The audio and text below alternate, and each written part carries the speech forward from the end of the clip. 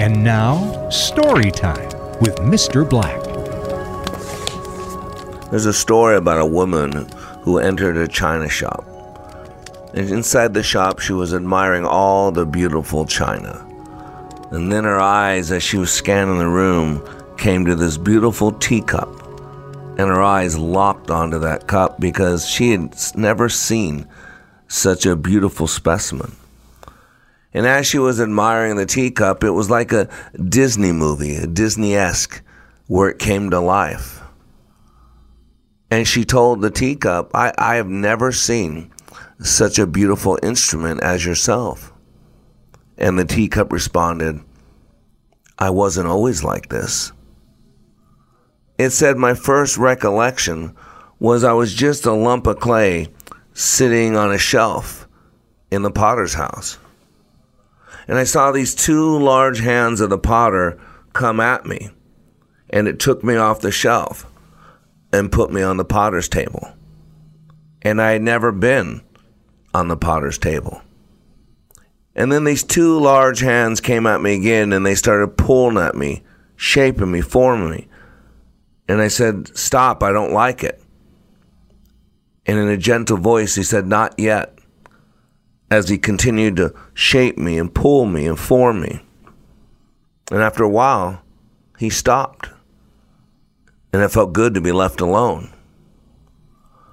But after a little bit, he came at me and he had something in his hands. And he picked me up and he put me into fire. Why? What did I do wrong? It's not fair. Let me out. And he said, not yet. And I kept saying, let me out. It's hot. It's uncomfortable. I don't want to be in here. And he kept saying, not yet. And after a little while, he took me out of the fire and he put me back on the potter's table. And then he came at me with something in his hands. And he started putting this stuff on me with stroke after stroke. And it was sticky and it was gooey. And I didn't like it. And with each stroke as he painted on me, I'd say, stop, I don't like it. And he'd say, not yet. Not yet. As he continued to paint me with stroke after stroke after stroke after stroke. And after a while, he let me alone again. And then he came at me again with something in his hands. And he threw me into another fire. And this one was twice as hot. What did I do wrong? Why doesn't he like me? What's his problem? And I kept saying, let me out. And he kept saying, not yet. Not yet. I'm not finished with you yet. And after a little while, he took me out of the fire and he put me back on the potter's table. And it felt good to be out of the fire. And I was questioning myself, what was that all about? And as I'm considering this, he comes at me again with these two large hands. And he puts me back on the shelf. It made no sense. Why did I have to go through all that? What did I do to instigate that? Why doesn't he like me? What's his problem? And as I was pondering all these questions, he came at me again with something in his hand. And I got anxious and nervous. But it was a mirror.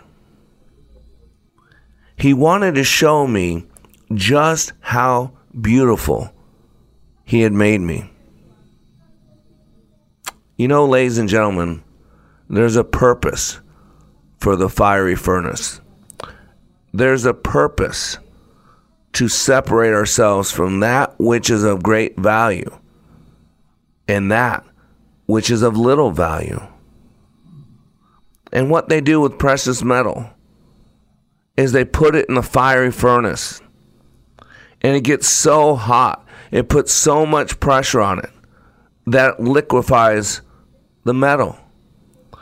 Not because someone's mad at the metal, not because the metal did something wrong.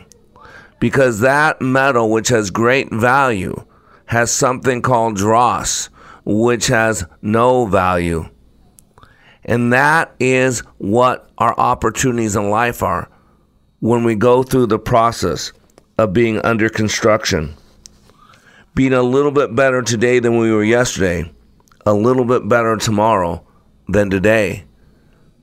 Because just like the story, we go through life and sometimes stuff attaches to us that was never meant to attach to us, that has no value, that doesn't add anything to us, but takes away great things from us.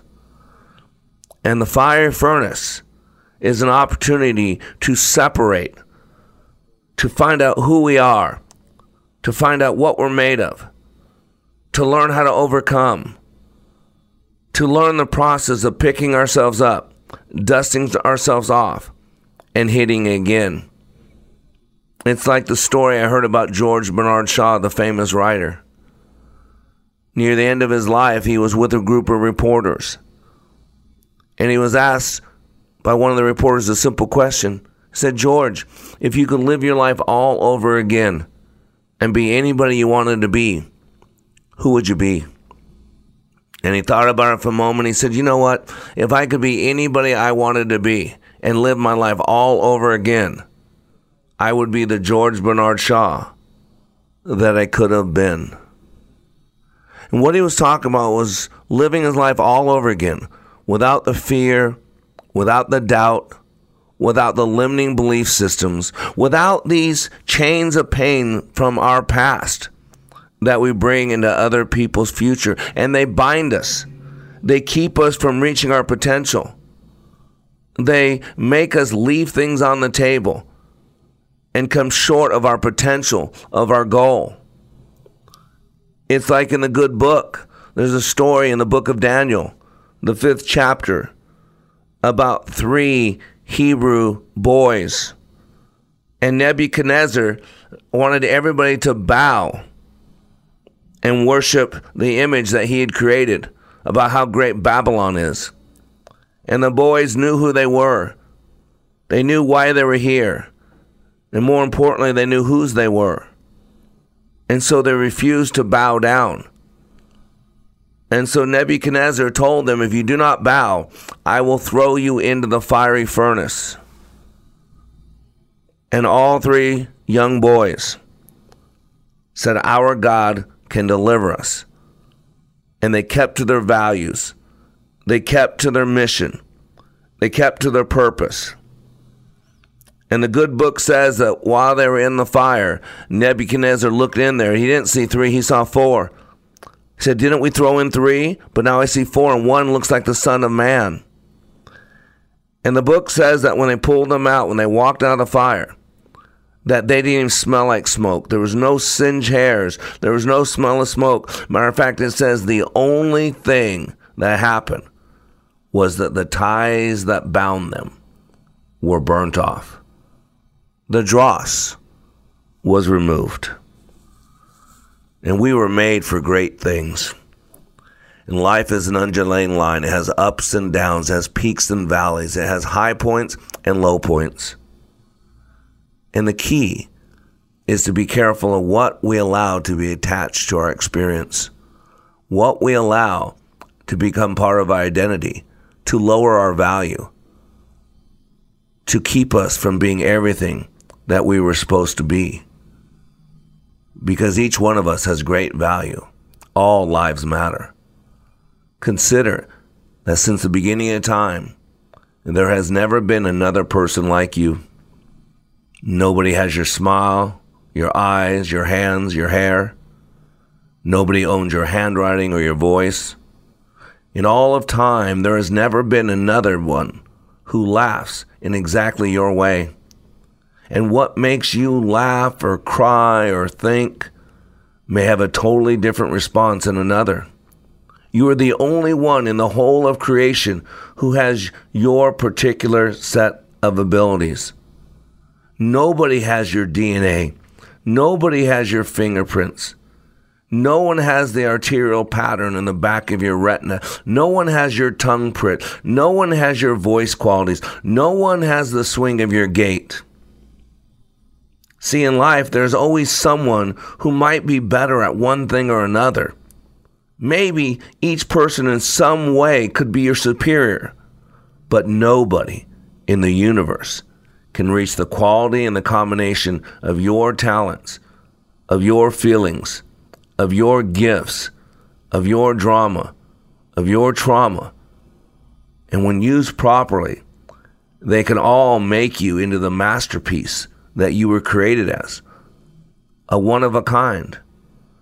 Because throughout all of eternity, no one will ever walk, talk, think, or do exactly like you. You are rare. And in all rarity, there's enormous value. And because of your great value, the need for you to imitate everyone else is absolutely wrong. You happen to be special, and it's no accident that you are. Realize God made you for a special purpose. He has a job for you to do that no one else can do as well as you can. Out of the billions of applicants, only one is qualified. Only one has a unique and right combination of what it takes. And that one is you. So, ladies and gentlemen, embrace the highs, embrace the lows. And when you get knocked on your butt by an obstacle in life, you pick yourself up, you dust yourself off, and you hit it again. Because the book of wisdom says, a righteous person will stumble 7 times, but get back up. But the wicked will stumble into ruin. You have been listening to Mr. Black, Master Trainer for Like It Matters. Please find us on Facebook by searching LIM Radio. Make sure to follow us, like our posts, and share with others. Also, search YouTube for Like It Matters. Be sure to like and subscribe to our channel. And for more information on how we can help you live life like it matters, go to likeitmatters.net, where you can find more information on our transformational training, our life coaching, counseling, our radio show, and other ways we help you continue the journey of living life like it matters.